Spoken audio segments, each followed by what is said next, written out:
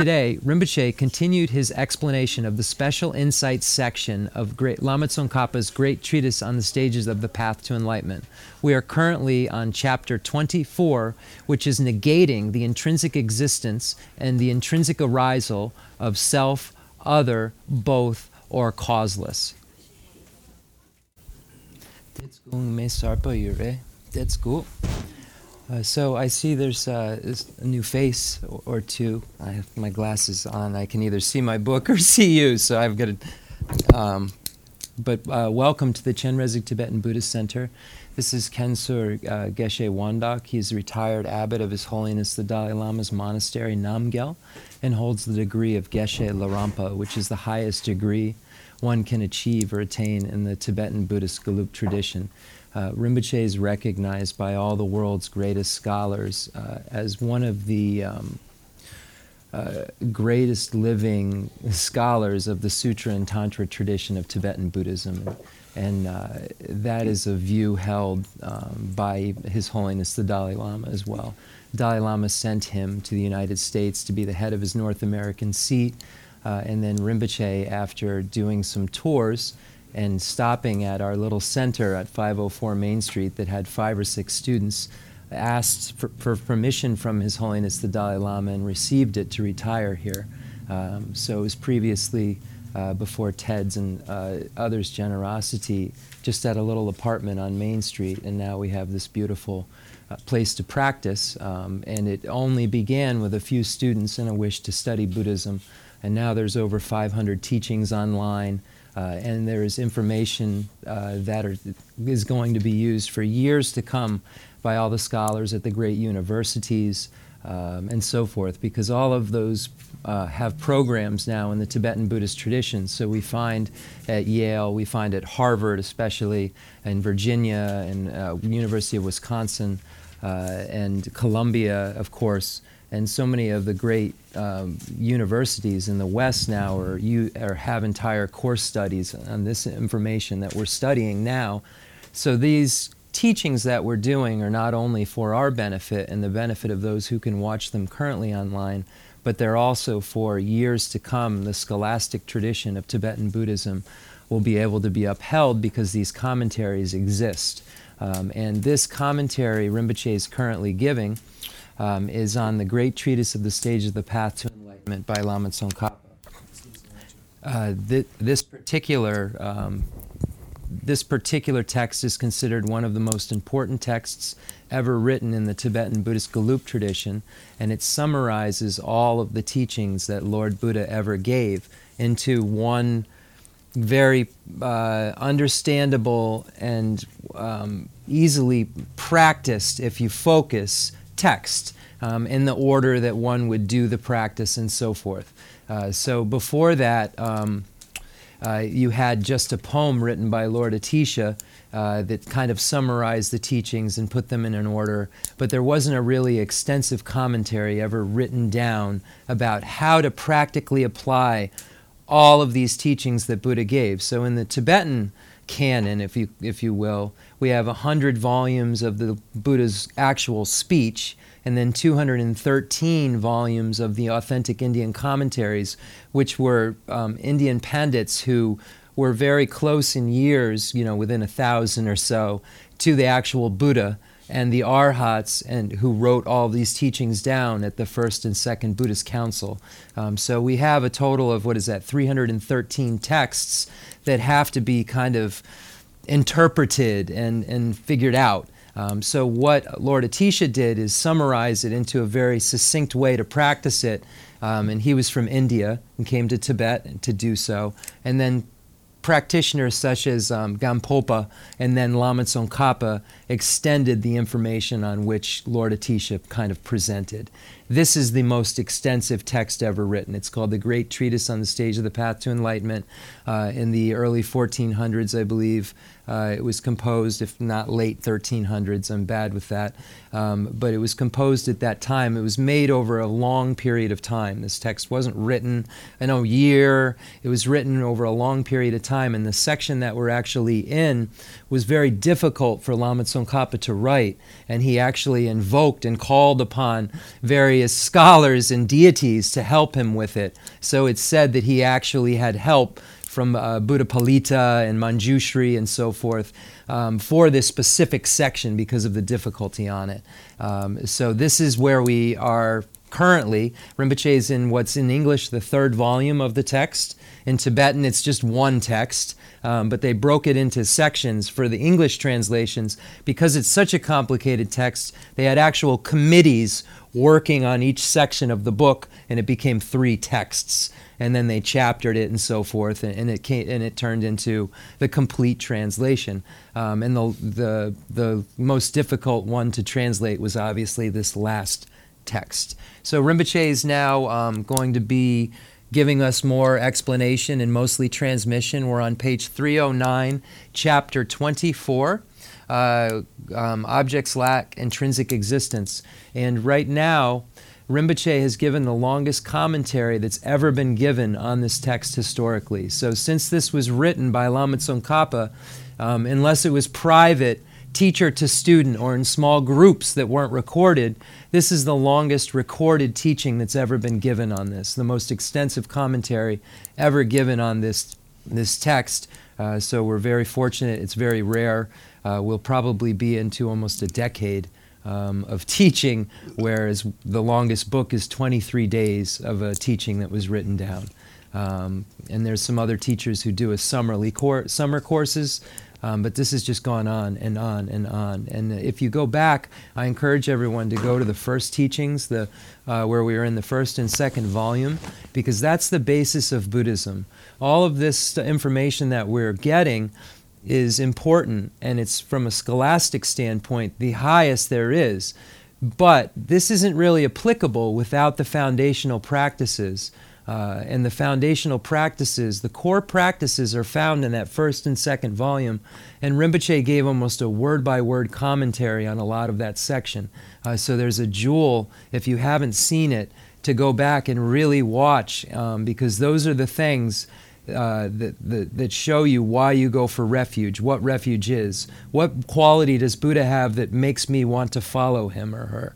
What quality does Sangha have? What quality does Dharma have? Is Sangha us? No. Sangha is a very specific group of people who have seen emptiness. Did I know that? I'm taking refuge in something. Do I know what that is I'm taking refuge in? The Buddha, the Dharma, the Sangha, and then the enlightened activities are the special things that the Buddha can do because he or she is a Buddha. So that's another reason I'm taking refuge. Do I know what that is? So if you don't, then the entrance to Buddhism is refuge. And if you don't know what you're taking refuge in, there's no way it's incontrovertible. There's no way that it's not something you could wake up tomorrow morning, hear something that sounded pretty good, and believe that instead. So that's why it's so important to analyze and study, so that the next newest thing you hear about tomorrow doesn't sway your opinion for another decade. So anyway, my name's Jeff. I'm the translator. I'm so honored to be able to translate for Rinpoche and to be able to be part of this process. Again, we're on page 309 in the English. Rinpoche is going to begin now, and I just want to say thank you, everyone, for allowing this to happen, and especially Ted and Katie and Geshe Nima and Rinpoche's core caretakers that have been there for so many years. Diso. Yabudu. They mumble laruma. Lesso.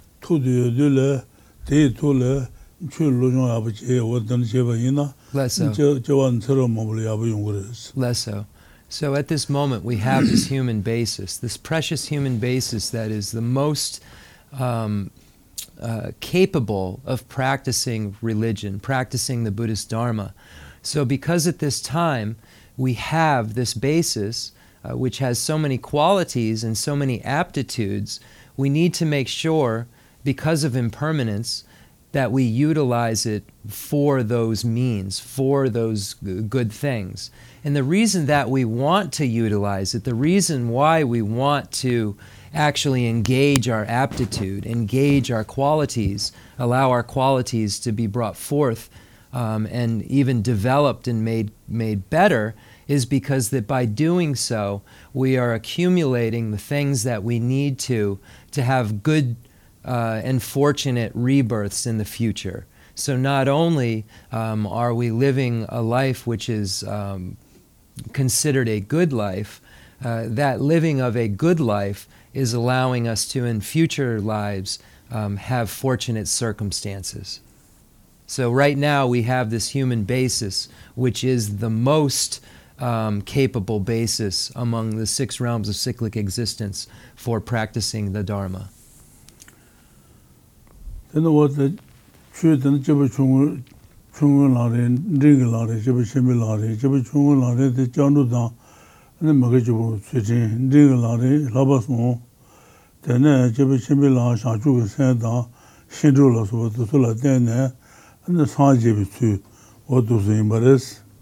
So, with this human basis, we have to, with this human basis, if we wish to practice the religion and do it accurately, we need to follow accurate steps. We need to follow an accurate plan. So we find that plan outlined in what is called the Teachings for Beings of 3 Capacities. So as a note, connecting to what I spoke of before at the beginning introduction, Lord Atisha came to Tibet from India and brought this kind of summary of how one would practice in a specific order. And then Lama Tsongkhapa wrote the commentary on that summary. The way that Lord Atisha summarized it, and that now Lama Tsongkhapa comments on it, is by way of 3. It is called the Teachings the Teachings for Beings of 3 Capacities. So the first category of teachings is called the teachings shared in common with beings of small capacity. This word common is used because they aren't exclusive to each of this grouping. The next grouping will rely upon the previous grouping. So the medium grouping will rely on the small grouping, and the large grouping will rely on the medium and the small grouping. So this is why we say shared in common. So the first category is called the teaching shared in common with beings of small capacity, and these are for practitioners who wish to achieve higher realm rebirth in their next lives, rebirth into the humans, demigods, and gods realm. This practitioner engages in going for refuge to the 3 jewels of the Buddha, the Dharma, and the Sangha, engages in ethical behavior that abandons the 10 non-virtuous activities, and then if he or she engages in negativity, acknowledges those downfalls. So through relying upon those practices of refuge, ethical behavior, and acknowledgement, one is able to achieve higher realm rebirth. And these are called the teachings shared in common with beings of small capacity. The next category of teaching is called the teachings shared in common with beings of medium capacity. And this set of teachings is for practitioners who wish to achieve nirvana, or an individual liberation. That is achieved by practicing the previous mentioned teachings within the small scope, and then coupling them with the 3 highest higher trainings, the highest higher training in ethics, concentration, and wisdom. And in dependence upon those practices, he or she is able to achieve nirvana, an individual liberation, which is the abandonment of the afflictive obstructions which bind one to cyclic existence. So once those afflictive obstructions are gone, there is no more cyclic existence for that being to experience. So therefore, he or she is liberated from that cyclic existence. But that practitioner still, even though he or she is in nirvana, has imprints of those afflictions remaining, and this is what disallows him or her to be omniscient. So the thing that needs to be removed in order for a being to be omniscient is called the obstructions to omniscience, and those can only be removed by practicing the final category, the teachings for beings of great capacity. The teachings for beings of great capacity allow one to remove all of the obstructions, the afflictive obstructions and the obstructions to omniscience, and allow the practitioner to become a Buddha. to allow the practitioner to become omniscient and all-knowing, which is a characteristic of a Buddha. So this practitioner must practice the small and the medium scope, and then couple that with the generation of bodhicitta, the mind that aspires to enlightenment. And once he or she has generated that bodhicitta, engaging in the 6 perfections, the perfection of generosity, the perfection of ethics, the perfection of patience, the perfection of effort, the perfection of concentration, and the perfection of wisdom. And through dependence upon all of those practices, he or she becomes a Buddha. So this is how Lord Atisha and then Lama Tsongkhapa divided the teachings into the teachings for beings of 3 capacities. Digsung Rinpoche. That's more lasso. Lesso.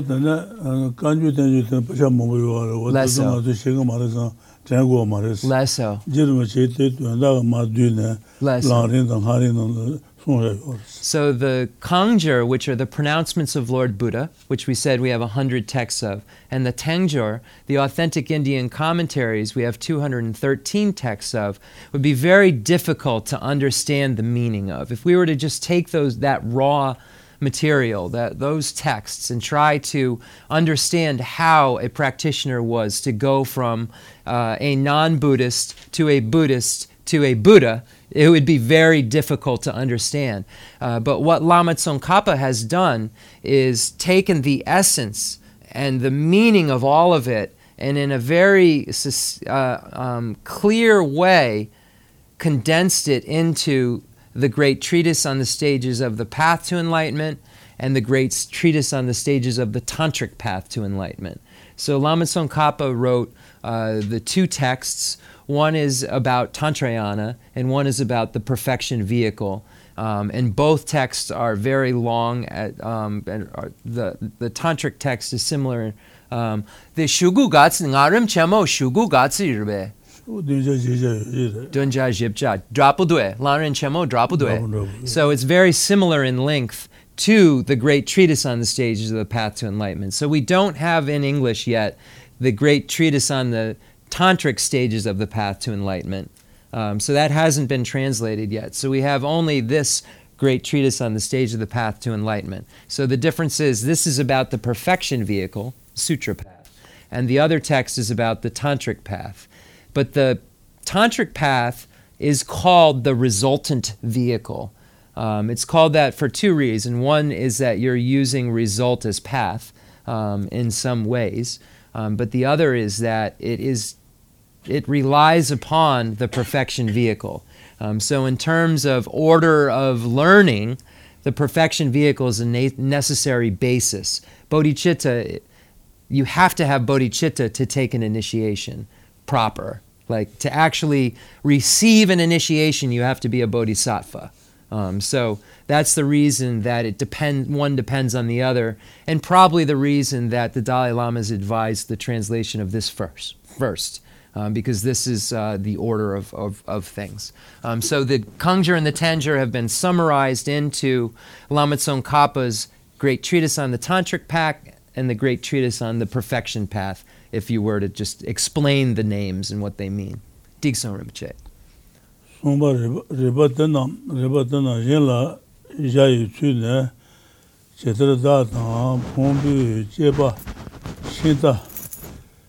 Shida Ni Shebatan, Sumba Tejinto, Bombatan, Nabula, Suba Najan, Sheba Shade, Bombala Suba Nagi, Zula, Suba Nam, Nadan, Ji Tadela Subi Jebe, Rajin Yumen Tsu, Rebe, Nabadun, Zewana, Tadado, Deni Gandoyan, Menye Jin, Maji Be Tanyebe, Shewunan Juba Yinde, Papa Domba, Sumba Dembale, Jiden Natan, Tuji, Nanjiden Dam, Tute, Jiden Na, Kan Yobatan, Meban Dubate Naya, Tatan Dodo, Sheson,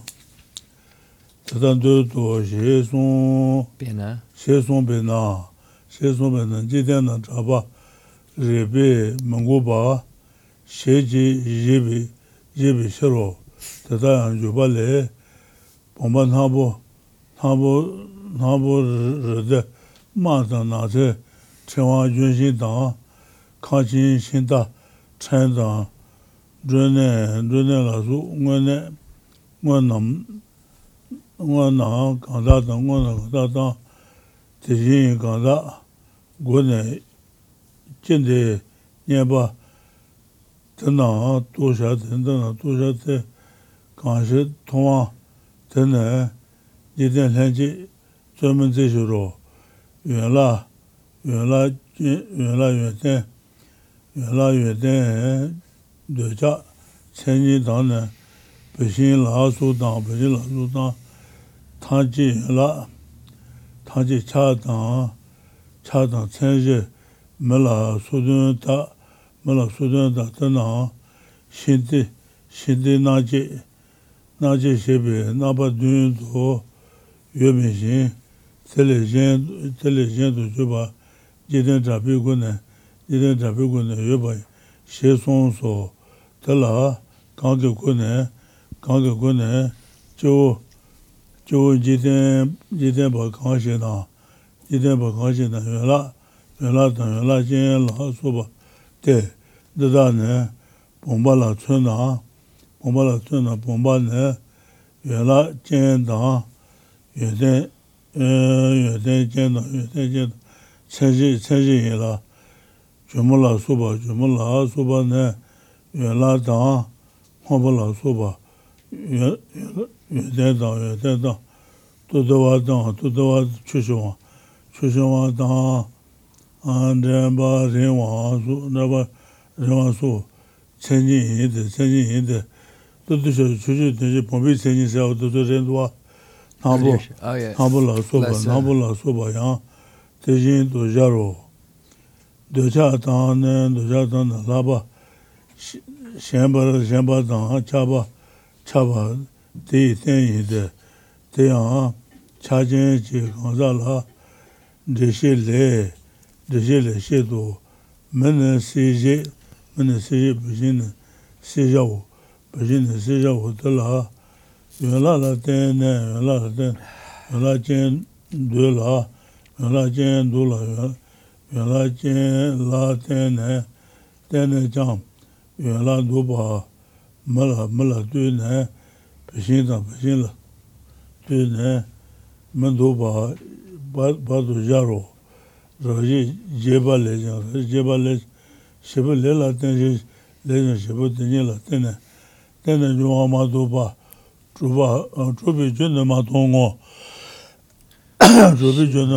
Shedan, Shebabodan, Letake, Shebabodan, Letak Ama, Shebaraja, She Sombe, Jeja Dan, Roadan,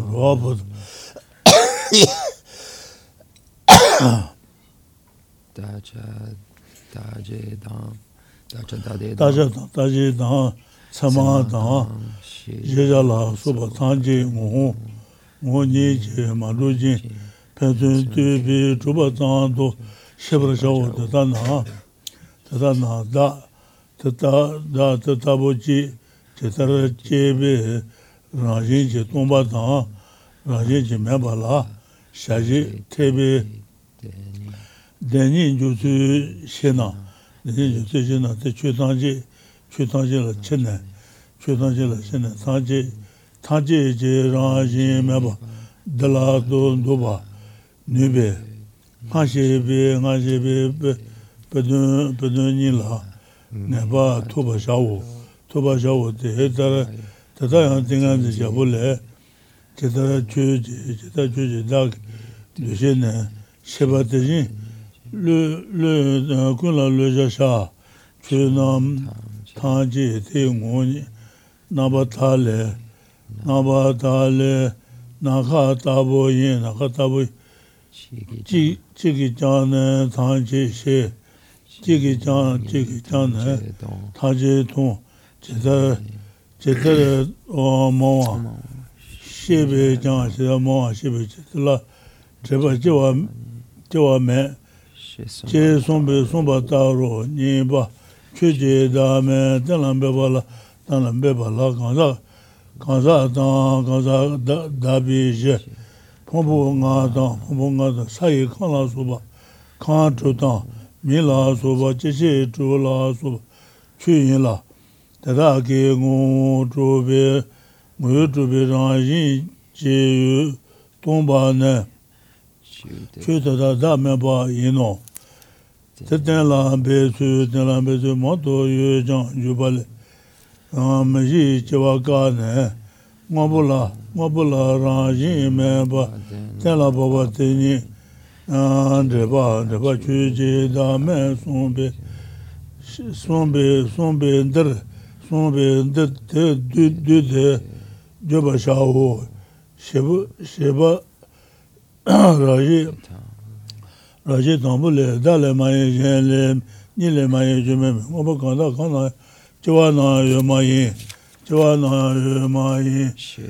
sheso shenagi ngobo kanda dale kana ya chewa yo ba maye sheba da tejin do ta jen son la ya shao tar dale chewa tanju je yugo na te tar ta je tela roje je pata maje ba ta te dale do ba la na ba no dar rajin je chena jula tume ni so khatan chube tume de ni so khatan chube jula tube tubala ya debu da juni rajin chi tade ni so khatan chuba yino tela junde rajin chi bi chwa ne da che da rajin le tade be chwa ne yen le chwa himbe tada la ya da jen rilo da jen tuba le chewa san shi goba tani selu ne tejin do yino nyogu rajin yi le chena chewa tenme ban jose chewa ne kanto chewa shawati dani toba shayi shirina nyogo rangi dani tu simba shiro pena ngaba seyi nyogo yino chewa tume do jude chisimba sabun le layang jenane sabun teni layang na chigube so tadana sabun zangshi jundo jiyu nyogo la suba ji koko manyebi jundo njoro raji nishu bale judan jebo ji nina jeja ji do njoro sheso jubale jang tene tele jona yuanden gayang yomayin jebara juba jona 대셔 녀고 라수 지진반은 되게 만주신 shedan 대셔는 거보 달에 종시라도 따반데 되게 돈은 지내도 리바 마이노 sheso 제대 젠도 주비 젠실레 붙여와 손비셔로 달에 저 하나 rajin tatebi jundeble chena mele shin meba tobo jongwan jode yen yimbe shero nya yen choro majo tanje la debu yime tanje cheban jode 타지 통바니 임비 셔로셔바오 데드는 나는 사뉴다 라게 ngồi 주비 라진 켈라나 salu nyogo rangi jeje Moroyo rangi jeje do moroyo mela soba le rangi ngo truba ngoyo gone rajin tade do sonyu lo tata rangi jo salu saban le jewa tade do sonyu sonlo ni chara naba tanje do sonba nango tata jeje do morongwa le rajin tateba nawa chayu shede chawa chayu che tade rangwa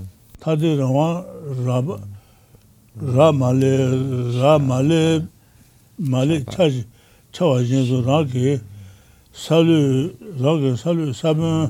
saban le tateba nayu seyang tatebe chane tata nango tade do nayu tu tada ne rangi nguyo gune rubi rangin yina mela soba le mache wadang salu saban le chewa cheba naba tangche do jeba menu ba yino kete jemechi chebaranje na jemechi chebaranje rangin tate su teyang tate su talayang chebar sheshi che gewa tenpa yino tata yang jubi rangde le chetara chebara sheba salu saban rangi rebu salu nyago le jen mayimba tejen do sheba mayimba madang suwa dang naya saban la suba le jen yino yang chetara salu saban jen do juba le salu nyago jiwa tejen do madang suwa Rinpoche, the detsko. ya The ngatsu the yang jita su leu sapun. The lenja. The ngatsu the ka. Then yanje the dunja ngapche nga. The yanje the yang jitar. The sunronang. Then nge inji kelo. Okay. So chapter 24, objects lack intrinsic existence. So this is going to apply the arguments that we've already applied to the self, the I, and showing how we just present the same facts about every other phenomena. So, and they apply. So, how to apply those lines of reasoning to other phenomena. Those arguments also apply to other things, just as the analysis of the self and the aggregates follows the pattern of the analysis of the chariot. You should realize that this is also the case with things like pots and cloth. When reasoning that searches for intrinsic nature searches in 7 ways by analyzing whether pots and such are one with or different from their forms, etc., they are not found in those 7 ways in terms of either of the 2 truths. Instead, they are posited from the perspective of a non-analytical conventional consciousness. This is because the Buddha takes up positions without using reason to refute what the world knows, as is demonstrated by his statement in the chapter teaching the 3 vows. Yeah, you can try that one out in your own mind. In parentheses, it says that the world debates with me. I do not debate with the world. Whatever is held in the world to exist or not to exist, I also hold as such. Accordingly, Chandrakirti's commentary on the Middle Way says, whatever it is, pot, cloth, tent, army, forest, rosary, tree, house, small chariot, guest house, or anything, you should know the conventions used by these worldly beings. Why? Because the master of the sages does not debate with the world. Part, quality, attachment, defining characteristics, fuel, etc. Also well as whole, qualified, attached person, definienda, fire, etc. Those objects do not exist in 7 ways under the analysis like that applied to the chariot. On the other hand, they do not exist in terms of what is familiar. They do exist in terms of what is familiar to the world. So conventional truth, we have ultimate truth and conventional truth. And in terms of conventional truth, the Buddha is saying, and here Chandrakirti is saying, that we agree with whatever the world concurs on that is called. So if you call that a car, we agree that's a car. We don't agree that it intrinsically exists. We don't agree with what your eye apprehends it in the first moment to be, a whole partless object. But we agree that it's a car, conventionally. We just don't ultimately agree with how you believe it abides. So that's the point that's being made here. We're not refuting anything that the world concurs about in terms of what things are called and what they're defined as. So in Buddhism you have definienda, definition and definiendum. And that's a big topic in the first logic primers that you study. So you're presented with a definition, and then you come up with what its definiendum is. Presented with a definiendum, and you have to posit its definition, and it gets you working with conventional truth and what is suitable to be called this or that. Why is this basis suitable to be called that? Because a car, because it's a collection of parts that come together that make this thing that, if you define cars as that which rolls down the road, if that was it. I don't know what the definition of car is. If it rolls down the road, and then that collection of parts is suitable to be called car. So anyway, there's a lot of emphasis placed on that. So just as an aside, that's why I'm bringing it up and why they're saying we don't disagree with the world, because there's a ton of emphasis on, okay, this is what we call this and why. And then you define it and you find that its definition is empty and the definiendum is empty and so forth. And that part of its definition proves its emptiness.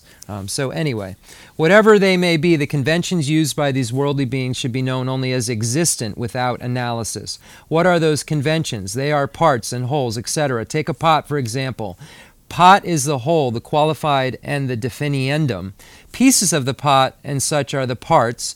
Blue and so forth are the qualities. Bulbous, water-holding, long-necked, etc. are the defining characteristics. So then Rinpoche defined pot. He went back to it's in the maybe third page of the first book you study in Drepung, the collected topics. And it says, the definiendum is pot, and pot is defined as that which is flat, bulbous, capable of holding water, and long-necked, or something to that effect.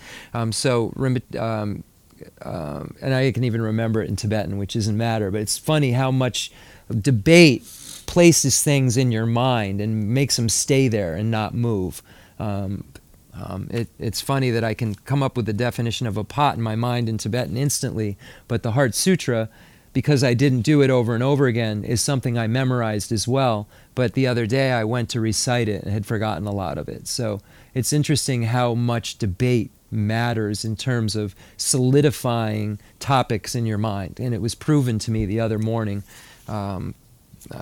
Anyway, and then proven to me again when Rinpoche said the definition of pot. I immediately knew it was pot. Other examples such as cloth are handled in the same way, which is another topic in the first 3 or 4 pages of the Collected Topics book, is cloth, its definition. Cloth is form, etc., etc. So they start to identify objects and categorize them. Nga de segdu de dudra, de drepong lo saling. Then becha shugu sumba jepa de pumbatseni yure zuitseni. Then re kadok are. Then the mambo gechishe the nampa sarpa satambo gechishe the drepong lo saling. Then nge this segudu. Let's go. In that passage, attachment refers to intense attachment and clinging. Attached person refers to the basis of that attachment, because Jayananda's explanation of Chandrakirti's commentary on the middle way explains that attached refers to a person who has attached. Fire is the agent of burning and fuel is the object burned. Wholes are imputed in dependence upon parts, and parts are imputed in dependence upon wholes. And so it is with each of the other pairs, quality, qualified, etc., up to and including fuel and fire. Fuel is imputed in reliance upon fire, and fire is imputed in reliance upon fuel. Nagarjuna's fundamental treatise states, agents arise in dependence upon objects, and objects arise in dependence upon those very agents. Apart from this, we see no way for agents and objects to exist. You have to have a conventional existence in order for it to be ultimately have an ultimate truth. So you have to have a conventional truth for it to be an ultimate truth. And if you have an ultimate truth there about something, there's a conventional truth that it's speaking of. So if in order for you to say this lacks intrinsic existence, there has to be this. So that means that the ultimate relies on the conventional, and the conventional relies on the ultimate for agents and objects to exist. So because there couldn't be an object there if there wasn't dependent origination. So the object couldn't be there without the emptiness, the actual nature of the object. And other things should be understood by way of what I explained about agents and objects. Just again, Nagarjuna's fundamental treatise states, agents arise in dependence upon objects, and objects arise in dependence upon those very agents. Apart from this, we see no way for agents and objects to exist. All other things should be understood by way of what I explained about agents and objects. Therefore, produced and producer, path and traveler, viewed and viewer, valid cognition and object of comprehension, etc., everything should be understood not as existing essentially, but only as existing in mutual dependence. Accordingly, understand how to posit the two truths so that one thing, such as the self, is empty of intrinsic existence under such analysis, yet can act and be acted upon in absence of intrinsic existence. If you do this, then by extending that understanding to all phenomena, you can easily know their lack of intrinsic existence. Therefore, be certain about the example of the chariot and its meaning as I explained it above. As the King of Concentration Sutra says, as for your perception of self, extend that sort of understanding to everything. The essence of all phenomena is pure like the sky. You can know them all by way of one. You can see them all by way of one. No matter how many things you can explain, do not be arrogant about it. How to determine that there is no self in phenomena? The basis to which the person is imputed include the 5 aggregates, the 6 constituents, such as the earth constituent and the 6 sources, the eyes, and so forth. These are objects. Their emptiness of essential or intrinsic existence is the absence of an objective self. There are many ways to determine that objects lack intrinsic self. However, Chandrakirti's commentary on the Middle Way determines that things lack intrinsic existence by refuting 4 possible types of production. Since the explanation of the Middle Way commentary says that this determination is a determination of the absence of an objective self, I will now give a brief explanation of that refutation of 4 types of production.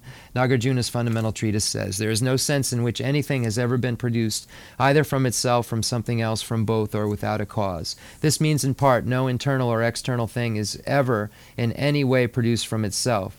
These other theses can be constructed in the same way.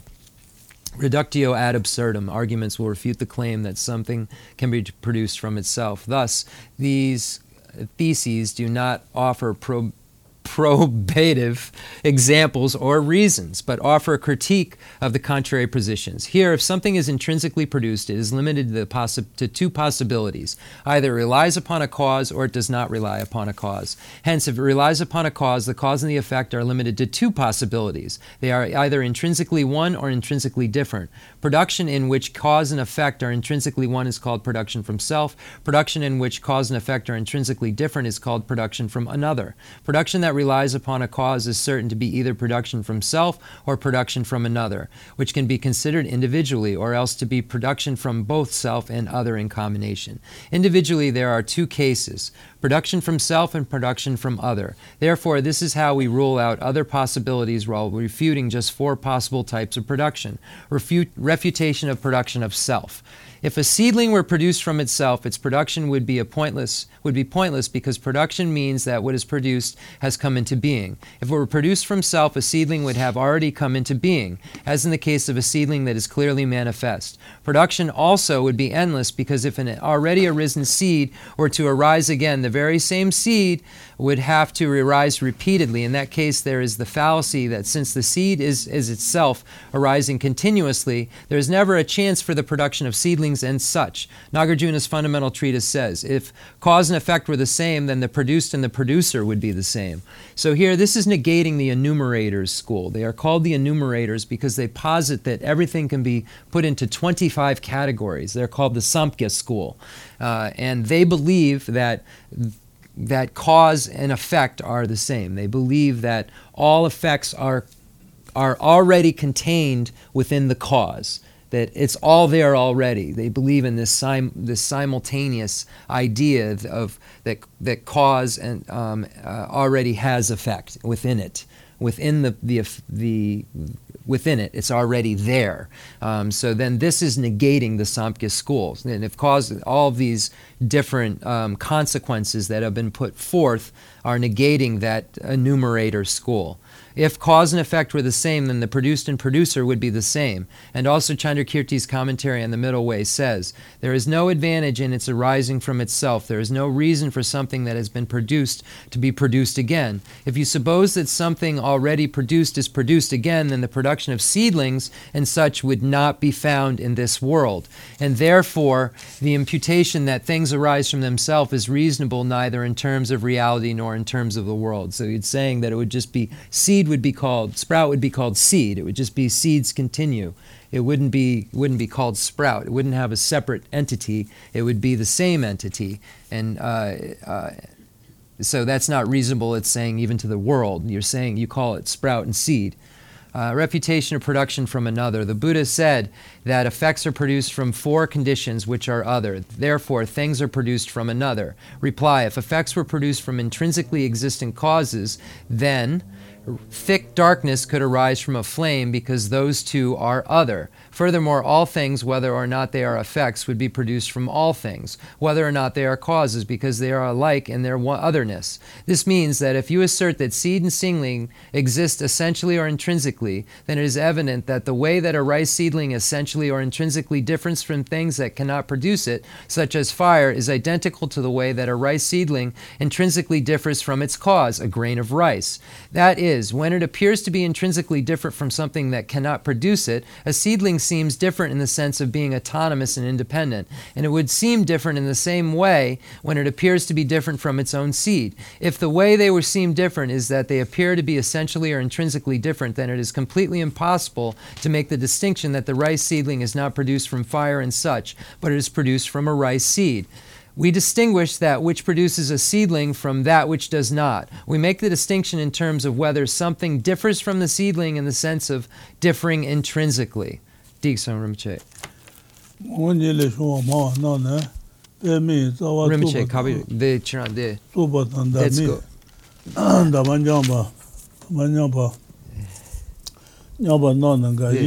The lesson. The Angelo. The young lady, the sick chick, the Angelo. The Angelo, salut. Sabun jindo jobale salu nyogo tejindo madan suwa don neji sabun lo suba tale jan joro chetar salu nyogo jindo joba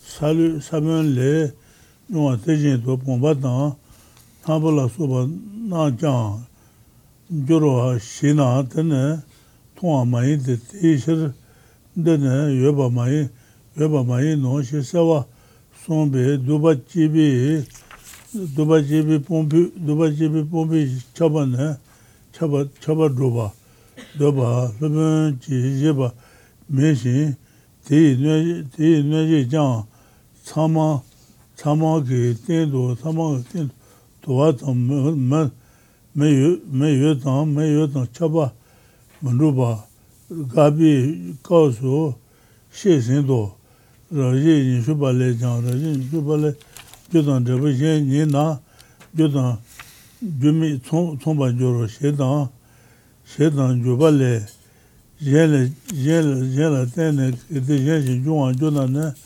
Ona Mutelejan Mabatuan Jojo Tajilejan Tajijawa Jode Kangi Sher Cheba Sheba Mai Salu Laya Tejin Son She Son So Tenda Tanju Tela Jujido Tomotola Sobe Chumudola Sobe Lem Teba Yinde Tejin Tatebi Jen Yina Jen Jujido Tobani Manduba Hamatan Dai Shero Chawada Maji, Ngapa Tuaya, Land of Marund, Nando Moronte Tade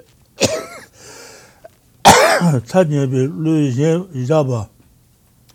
Java member ranking Gune, you didn't do Nangaba, Tuan Dayan, Jitter Teji, Jubi, go Yimishiro, Niba, Nile, Joa Nile, Joa Mawa, Pawa Nan, Jabon, Jimbale Joa, the Dale Joa, Dale Joa Yila, Zaken la Suba le Joa, then the Jele Joa Mao. Nagi yam te Tenzin dan Suni Jibi Shir Dale Jela Pama dan Lende Le Canale Joane Yen Jamao Da Konale Mechete Ne Yen Konale Jan Mechewa Niga Sobale Jo Dene Hashibi riba niji kede dale ji chane dajingubi ribi gala yenle ji chane yenjingubi gala rubale nile jiwa ribi ngu mahi gangi shir shirin yaba tada tudun baba yishiro dene jiden Lemi deni jiden lemi deni duyan yumi na kanshi rileni jiwan rupa yuba mayi no shezo ngu nile shunwa mawa nane ngu nile shunwa mawa nane pemi tsawa tuba dan dami jamba nane ga yiki bene sheba matungo tejito majala suba ga yiki zune Kajiki zone kadu dan ina ngoba maton te shir ngaba na je chewa ne ngoni le shwa kona wo she mawo de metete jume le chena yuda tu tanje do yoba chewa tu tanje do yogula na yana ngaya me gode yudu chetar dala menjung jusen dada yume ten do mebishiro majin dongchang sharu layan yueba la suban jute dona ji je na tangje le jang jewa yana na yang ma jewa njuwa dan drebu tubi shedu jiten nam ti jule meba toma sheba tangje tuen meba njuro juba le jang kete jume kona jewa tashin juna ne ti se tada tado tangje le jang jenju shin renjung che do jiten dine saben la su ne jata 타게 고네 두바시바 쉐바야 መንጆ로 쉐소 제더러 메지 저와라 수바 통화되네 타절레 저와 메바 로란 달라라지 저와 메베 잡에 드나네 나라지 메바 달라네 메바 저데 dene tanju shibitse tanju shibitse ti shiba la dene jeba jiwa yinje ngosu tangja nyega le jiwa tang jula matu yoba mibe ngona raji te shi chi tajile ne jeba na dune sumba ne tawa gobi ndebo la ta na tene jeba cheta ji tu tenba yinje tombo ne shugula yenra tetara goba mino tata rajin ji jawa kaba la tene ngobo na rajin meba nye na rajin meba nye na ngobo na meba yang rajin meba nyeba layu chue tangji rajin ji tombe tomba tubi umi tawa dila to nye to yin yang rajin nyumba le Tenzin zhongwa kanyin ba Tenzin zhongwa tenne ngo ni ji she dan juba le jang kanshi ngobo tenne kanshi tenne ran zhong yu toban da taba mene be deshi tenjong reban deye ne tangan tawa tata choba she che song we ngaba nye na ne kusa choba lola shinto namba sayu chungzi joba shawu da nyogo rangi ngo drubi rangi med rangi jen la tenne zhong yu shere jen la tenne zhong yu she pena zonye jino jenda chi jeba shawu pena shi ji zonye tawa na sheba chungo na mena la soba so tawa tenda yu lu yu ngo na tata yin je teta tawa tara rangi ngo yu nesu meno nyanto menziba te rangi nalu san de lo so zimba jinto senjen tangji chi nyuwa tang nawa chue tangji la tata tang yu lu yu wangi yaba meba tata la chi tar nawa tar je rangi ngo yu go ne yu dinto de su yoba zimba ne raji yoba druta tsu yin la zhangyi ma ba druta tsu yin la ti yu ji raji tendrawa rangi ngo dan raji dan rawa ki ten yin be tendrawa ju chen la ra leba ngede mengi na ne tru sin be bomba sa yang ju chen le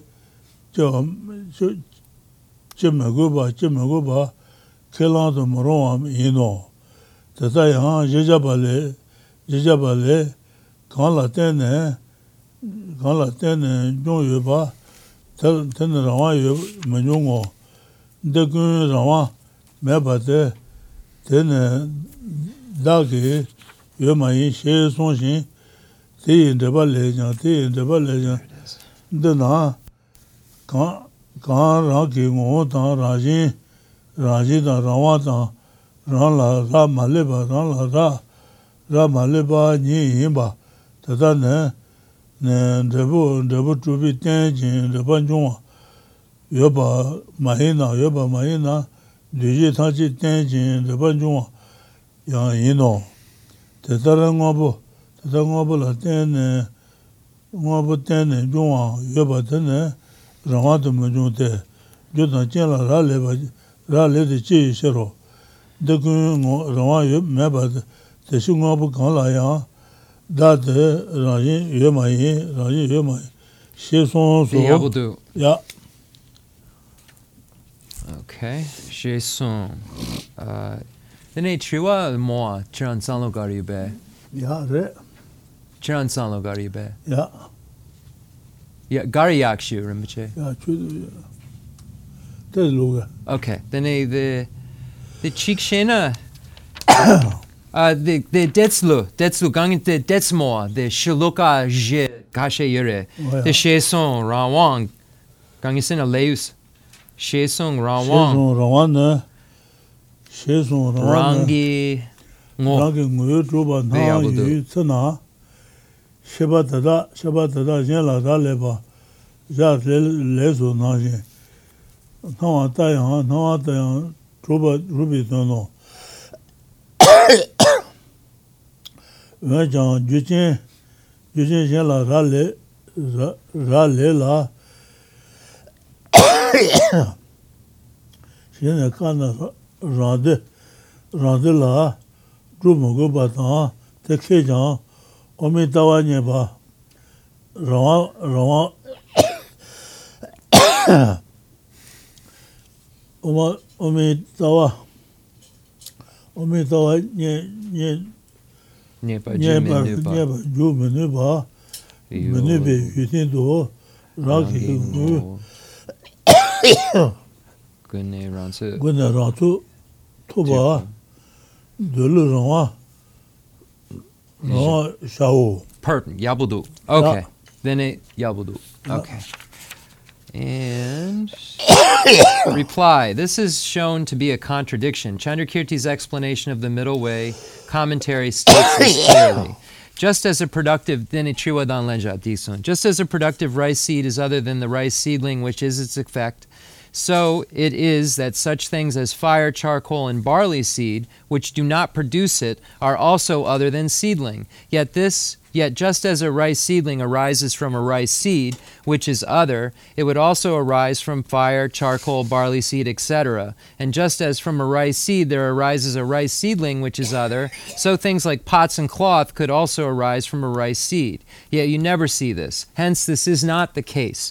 Thus, the assertion by earlier Tibetans that logical entailments are proven by a multitude of isolated cases, i.e. by induction, is not what Chandrakirti holds. I explained the arguments contradicting that claim above in the section on the refutation of the position that is not established that in a kitchen the mere presence of smoke entails the mere presence of fire. So here, this 633 footnote sends you over to Jeffrey Hopkins' Meditation on Emptiness. So that's what the page is here, where you'll find the whole explanation of the smoke, fire, kitchen, etc. And what that means. Nagarjuna's fundamental treatise says, if cause and effect were other, then causes and non-causes would be just alike. Also, Chandrakirti's commentary on the middle way says, if those things arose in dependence upon what is other, then thick darkness would arise even from a flame. Everything would arise from everything. Why? Because it is being other. All the non-producers of something would be just like its producers. So the whole thing that with the smoke and the fire in the kitchen is that it's showing that it isn't one entity. It's just an entity that arises from another entity. That's a sign.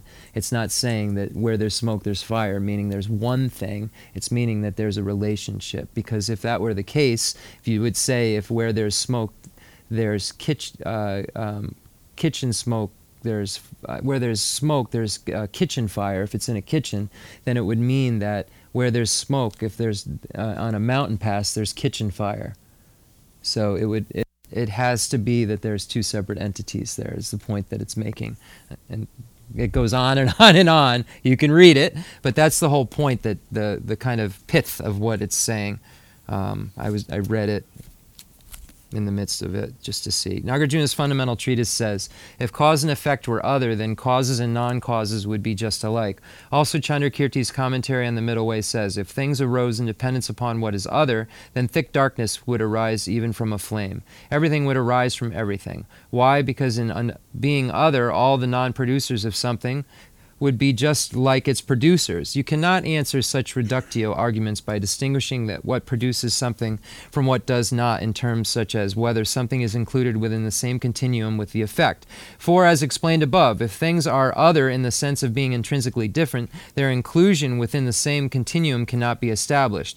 Also, it is inadequate to reply that we can see a definite regularity as to what produces a certain effect and what does not. This is because what we are now analyzing is whether such regularity could hold up if the difference between a cause and effect were essential to the object themselves, rather than being posited by the mind. Refutation of production from both self and other. Advocates and production from both self and another claim that the production of a clay pot from the clay is production from self, and the production of a clay pot by a potter, etc., is a production from other. Even among Buddhists, there are those who advocate production from both as follows. Since Devadatta takes birth in other lifetimes only by the way of a life essence, Devadatta and his life essence are one. Therefore, he is produced from self. At the same time, Devadatta being produced from his parents and from his virtuous and non-virtuous karma constitutes production from other. Since there is neither production from self alone nor production from another alone, there is no production from the two together. The same arguments given above refute this. Within production from both, the factor of production from self is refuted by the arguments that refute production from self, and the factor of production from another is refuted by the arguments that refute production from another. Chandrakirti's commentary on the Middle Way says production from both is also unreasonable.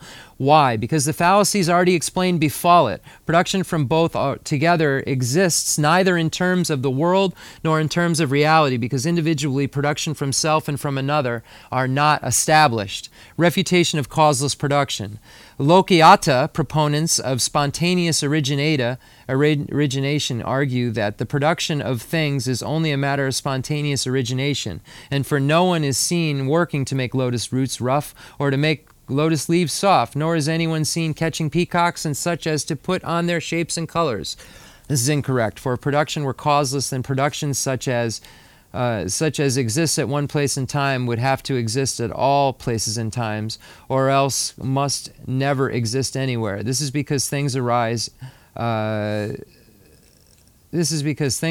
at one place and time and not at another, due to the presence of absence of their causes, something you do not accept. The eyes on the tail of the feathers of peacocks would also be present on the crows and the like. In brief, if something were produced causelessly, then it would have to be produced from everything, or else it would never be produced. Worldly beings, in order to obtain a desired effect, would not have to work to create the causes of that effect, and everything would be senseless. Chandrakirti's commentary on the Middle Way says, if it were the case that things are produced without any cause, then these worldly beings would not go through hundreds of hardships to collect seeds and such for growing crops. So here it's just establishing the conventional existence of things, and it's establishing that they are not causeless, because there's certain schools, the nihilist tradition, that would establish that things are causeless, that they don't have any kind of rhyme or reason, they just emerge causelessly. So here it's saying, well then, if there isn't such a thing, then what are there wouldn't be all these beings that are gathering these things and doing this stuff if nothing existed and there weren't. If it says if it were the case that things are produced without any cause, then these worldly beings would not go through hundreds of hardships to collect seeds and such for growing crops. So if you know cause and effect works, because if you plant a seed, you get a crop. If this wasn't the case, then all these beings wouldn't gather seeds to go do this. So saying that we already know cause and effect to be true. Look at the case in worldly matters. How to infer that intrinsic production does not exist. Thus, by seeing the arguments contradicting the four alternative types of production, risen from self, other, both, or causeless, you establish that production from these four extremes does not exist. This entails the non-existence of intrinsic production, as proven both in the section on precluding other possibilities beyond these four. Therefore, you can use these arguments to become certain that things do not intrinsically exist.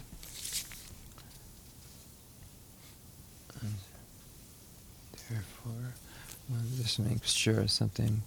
Okay. When you make these reductio ad absurdum arguments, inference is thereby generated. At that time, there is no syllogistic statement that directly proves the thesis. Chandrakirti's commentary on the Middle Way concisely states the point of arguments contradicting these four possible types of production. Because things are not produced from self, another, both, or without relying on causes, they lack intrinsic existence. This indicates how, as an effect of having stated reductio ad absurdum arguments, you can develop an inference based on a syllogistic reasoning. It is not that you begin by stating to the opponent this sort of syllogism based on what the other party accepts. By refuting intrinsically existent production in this way, you become certain that things do not intrinsically exist. It is then easy to be certain that things, permanent phenomena, also lack intrinsic existence. You thereby find the view of the Middle Way, that is the knowledge that all phenomena are empty of intrinsic existence. Further, so you're working within this framework, but that's not what you're saying to the person that you're debating. The person that you're debating holds maybe one of these. So they believe that things are created by other. So there's no reason to refute self, because you're trying to negate their wrong view that things are created by other by reducing the idea of that to in absurdium, showing the consequence of that to establish the correct. You're not establishing all the things, you're trying to change the incorrect into correct. So you're showing the person who holds this the consequence of that to bring about truth and to show yourself the consequence to that belief.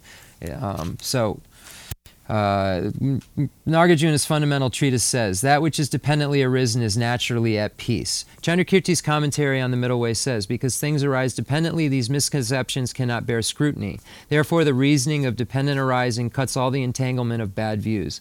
Accordingly, you use dependent arisings as a reason to become certain that seedlings and such are empty of intrinsic existence. When you do this, the eradication of any possible misstep is extremely clear in your mind. Hence, we will say little about this. In this case, you use an argument based on what others accept. A seedling does not intrinsically exist because of arising in dependence upon its causes and conditions, like a reflection. For example, when a reflection of a face appears, young children do not see it and think this appearance of eye, nose, and so forth is like this for the perspective of a mind such as mine, but the way it appears is not the way it exists. Rather, they consider what appears to be the way things actually exist, the way they are. Similarly, when living beings experience or see a phenomena, they do not apprehend it as being set up by the power of the mind to which it appears. Rather, they apprehend it as existing just as it appears, i.e., as existing as an essentially objective manner, in an essentially objective manner. Since this is how intrinsic existence is superimposed, the presence of such a nature is in the object. The presence of such a nature in the object is what is meant by essence, intrinsic nature, and autonomous existence. Thus, if such a nature were present, this would contradict reliance upon other causes and conditions. If this were not a contradiction, that it would be impossible to hold that an already existing pot does not need to be produced again and again from causes and conditions. Accordingly, Aryadeva's 400 stanzas says, so seed would just be sprout, it wouldn't be two separate entities, and sprout wouldn't require water, sunlight, and fertile soil in order for it to be produced, because it would be arisen from itself. And if it was risen from other, you would say that sprout is water and sprout is dirt. So those are the consequences of self and other. That which arises dependently does not exist autonomously. All of these things lack autonomous existence, therefore they have no self. And Chandrakirti's commentary on the 400 stanzas comments on that passage. That which has its own essence, intrinsic nature, autonomy, or independence from others is self-existent and thus is not dependent arising. All compound phenomena are dependent arisings. Anything that is a dependent arising is not autonomous because it is produced in dependence upon causes and conditions. Thus things all lack autonomy. There is no thing which has self that is intrinsic nature. Autonomous means something appears to be intrinsically existent, and when it does so, it appears to those same consciousnesses not depending on other phenomena and exist as it appears. However, if you take autonomous existence to mean not depending on other causes and conditions and refute that sort of autonomous existence, then there will be no need to prove the lack of such autonomous existence to our own Buddhist schools. Yet, despite refuting that, you will be unable to posit the view of the Madhyamaka middle way. Hence, we take autonomy to mean that something exists in a manner such that is essentially capable of objectively establishing itself. So the middle way autonomy school believes that there is some thingness to the thing, so that allows it to objectively establish itself. So that conventionally it has some thingness. So there's intrinsic existence left, and that's why that the Madhyamika Svatantrika school is not correct ultimately. Okay, questions?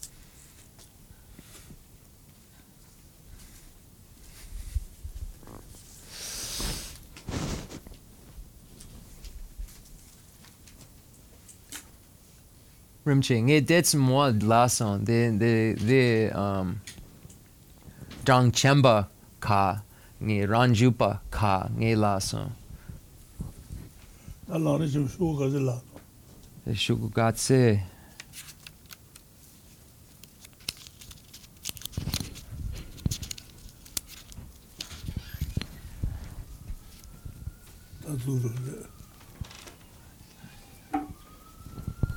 Ngapchu. So Rinpoche keeps asking how many pages we have left of the Lamrim, and we have around 50 left. A little around. I'm just giving around 50 or so left. It's such a long text. Yeah, it's such a long text, and this last section is very complex, and someone who's reading it that has a Geshe degree's mind is like exploding after 3 pages. It's really tiresome to read this as a Geshe because it's very quickly weaving in and out of the tenet systems, not only of the Buddhist schools, but the non-Buddhist schools as well. So every couple lines, you're moving from a non-Buddhist school to a Buddhist school, and there's a really precise points that are being landed at specific times, kind of going through certain systems. So you're recognizing that as a scholar as you read it, and it's just letting off bombs in your mind of negation and why the Prasangika school is correct. So after Rinpoche just reads it, even though there isn't a long commentary, just always remember that the teacher's mind has the commentary and is doing that while reading it. So it's exhausting. It's absolutely exhausting. So that's why Rinpoche said, whew, and laughed, because it's once you get to this section, it's what separates a scholar from somebody who knows how to explain an introduction to Buddhism. Once you get to this section, that is what the name of the game is. This section is why we are bound to cyclic existence. Because we don't know this section, that's the reason that we're here suffering.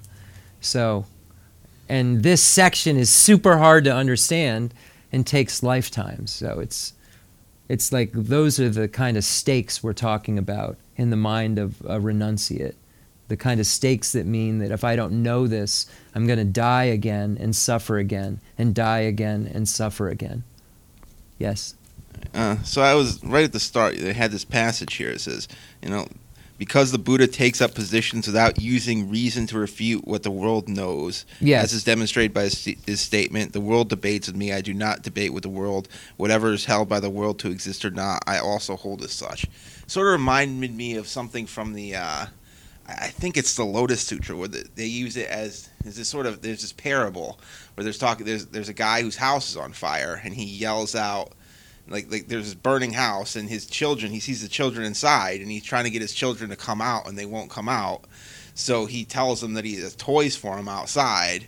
Because even though he wants to bring them out to save them from the fires, he has to sort of goad them with this thing, and it's sort of this metaphor for the upayas, or they're called sometimes skillful means. And I know in a lot of Buddhist schools, like they sort of have this thing where like if you have some kind of presupposition in your head when you go and you talk to a master, they'll give you a teaching that's deliberately not correct, so that you can, so that when you go back and think about it, you'll sort of think about it, you'll realize that it's wrong, and then you'll come back the next time.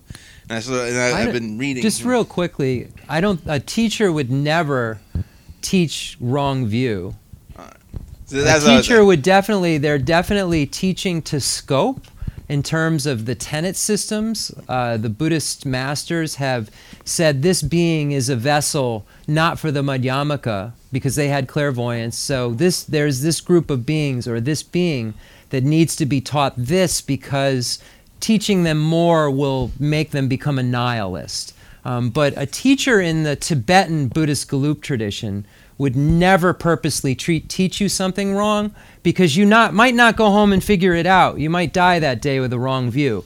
So I just want to, I don't know, like school, like... that was just you answered my question. Yeah. But the example that you're giving is very, very different than this example. And I'll ask Rinpoche once you get to a question, but I just want to make that clear as you form your question. That's an example of using skillful means. That's probably a story about a bodhisattva who had to lie in order to save children. So in the bodhisattva vows, there's a vow that you have to break a vow. To do so, it's to save or to help or out of compassion. So you find that in the Bodhisattva vows, where if out of compassion you have to break a vow, it's a vow that you have to break the vow. So that could be what that sutra was teaching about, because usually when skillful means are being taught, they're in relation to bodhisattvas. So that story is about why everything's not black and white if compassion is involved. But that also we'll get around to at some point in the fable or whatever it is in the story, that one who does not have clairvoyance and isn't realized doesn't always know when it's right to not follow the virtue.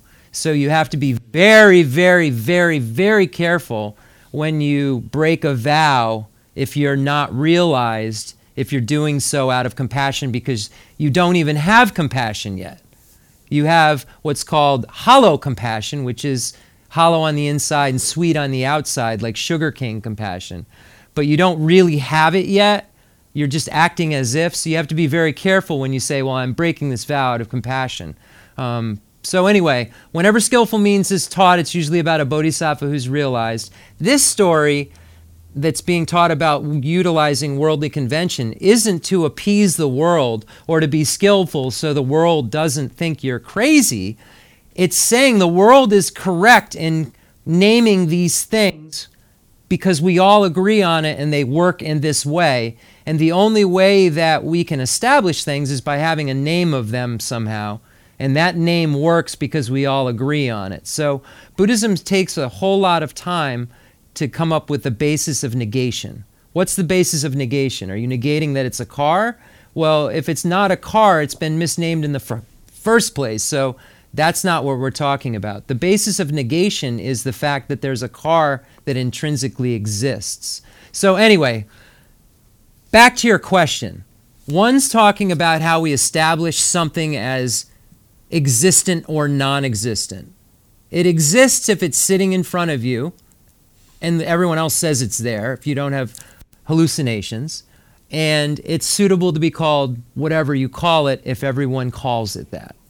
So then you start there and you say, what about that car? Because there's a car there. Do we have to learn about? Because some nihilists don't believe there's anything there. They believe we're making it all up. So Buddhists establish and say, no, there's a thing there. It's a collection, and we can call it car. It's suitable to be called car. So we're not going to argue with the world about stuff like that because the world's right. So that's what that's saying. So I want to ask Rinpoche a question, but I always want to ask him the question. You know what I mean? So what would you like me to ask him? My basic question was just whether this was an example of a skillful means and whether the Tibetan tradition uses the concept of skillful means. But absolutely. The bodhisattvas use skillful means. The Rinpoche, then the long ni, the ngama kom becha lo song, then do chikshena do, peme do chikshena ngaha kogomare.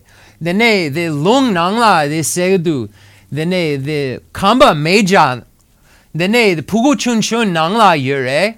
Then the chikshena shanchu semba kamba shilola. Then the kong yong pe sho.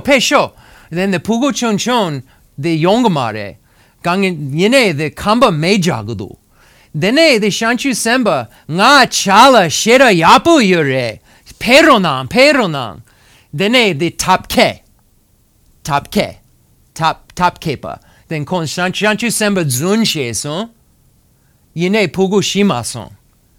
The shanchu semba zunshe, gangin garshene zunshe, gangshena pugo, mazuna, yongomare. Then the kamba meja. Then the pupi ngamchu. Tapke yurebe. Yure. Shanchu semba the gechishe. Tapke shanchu semba gechishe rinpoche. Rube. Then susuju tapke yurebe. Shanchu semba mayimba?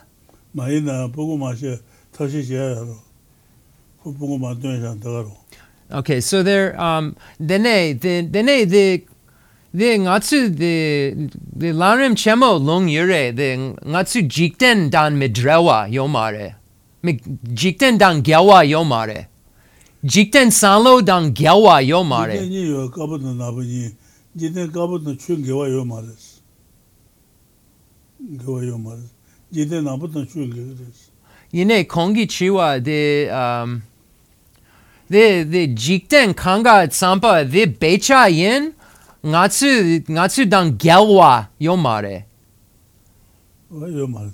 The jiktemba tsampa the mikshe yin ngatsu dasi dang yo mare. The sanje kelen. The take the kakare. Kakare.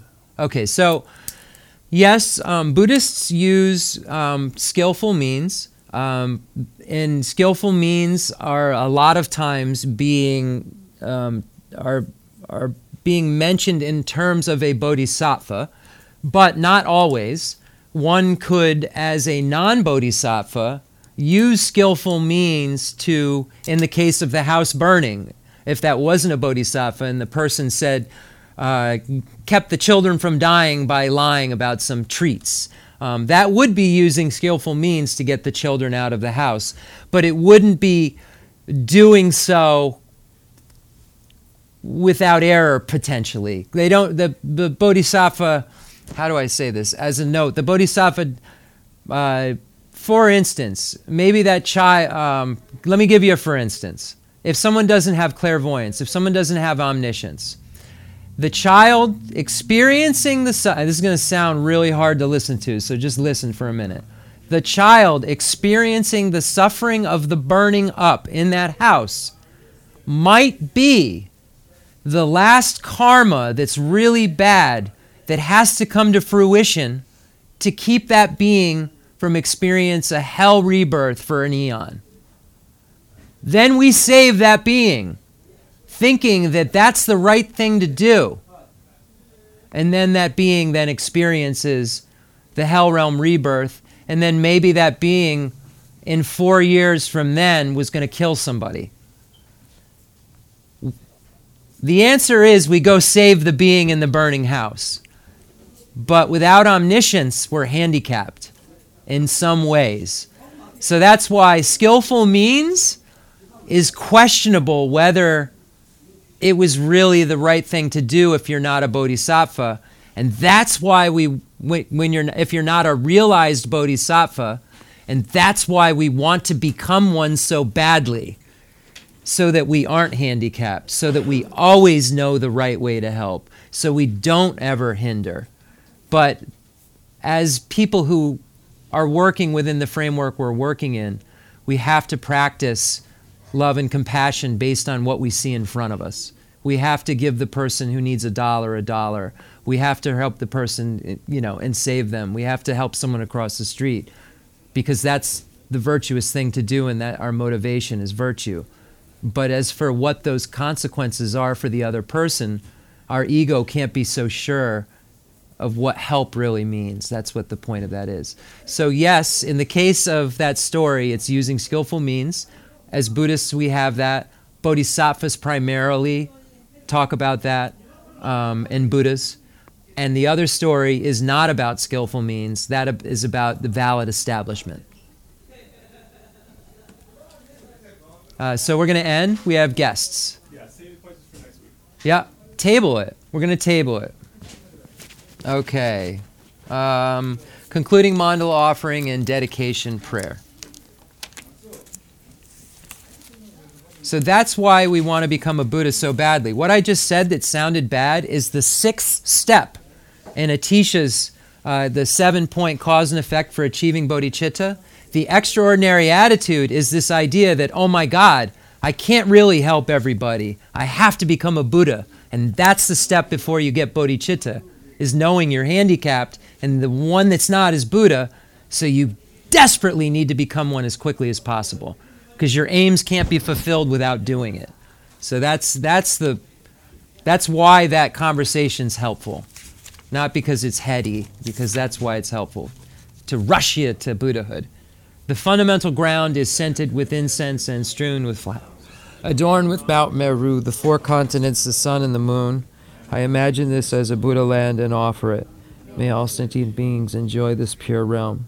I dedicate whatever virtues I have collected for the benefit of the teachings and of all sentient beings, and for these. I send forth this jeweled mandala to you, precious Guru. All this virtue to emulate the knowledge of the hero Manjushri and likewise Samantabhadra as well, with whatever dedication is praised as supreme by all the conquerors who traverse the 3 times. I also dedicate all my roots of virtue for the sake of auspicious deeds. In that pure land surrounded by snowy mountains, you are the source of all benefit and happiness. All-powerful Avalokiteshvara Tenzin Yatso, may you stay until samsara's end. I pray for the long life of the precious Khensur Wandak, upholder of scriptural and realizational doctrines, the spiritual friend who trained extensively in the 5 great philosophical texts, with exceptional wisdom and perseverance. Tuji rimshi gutsi shapi denonang, gatsu lamrim Chenmo kanga chironang, gatsu ngarim Chenmo kanga chironang, umajubu kanga chironang, sawa shira kanga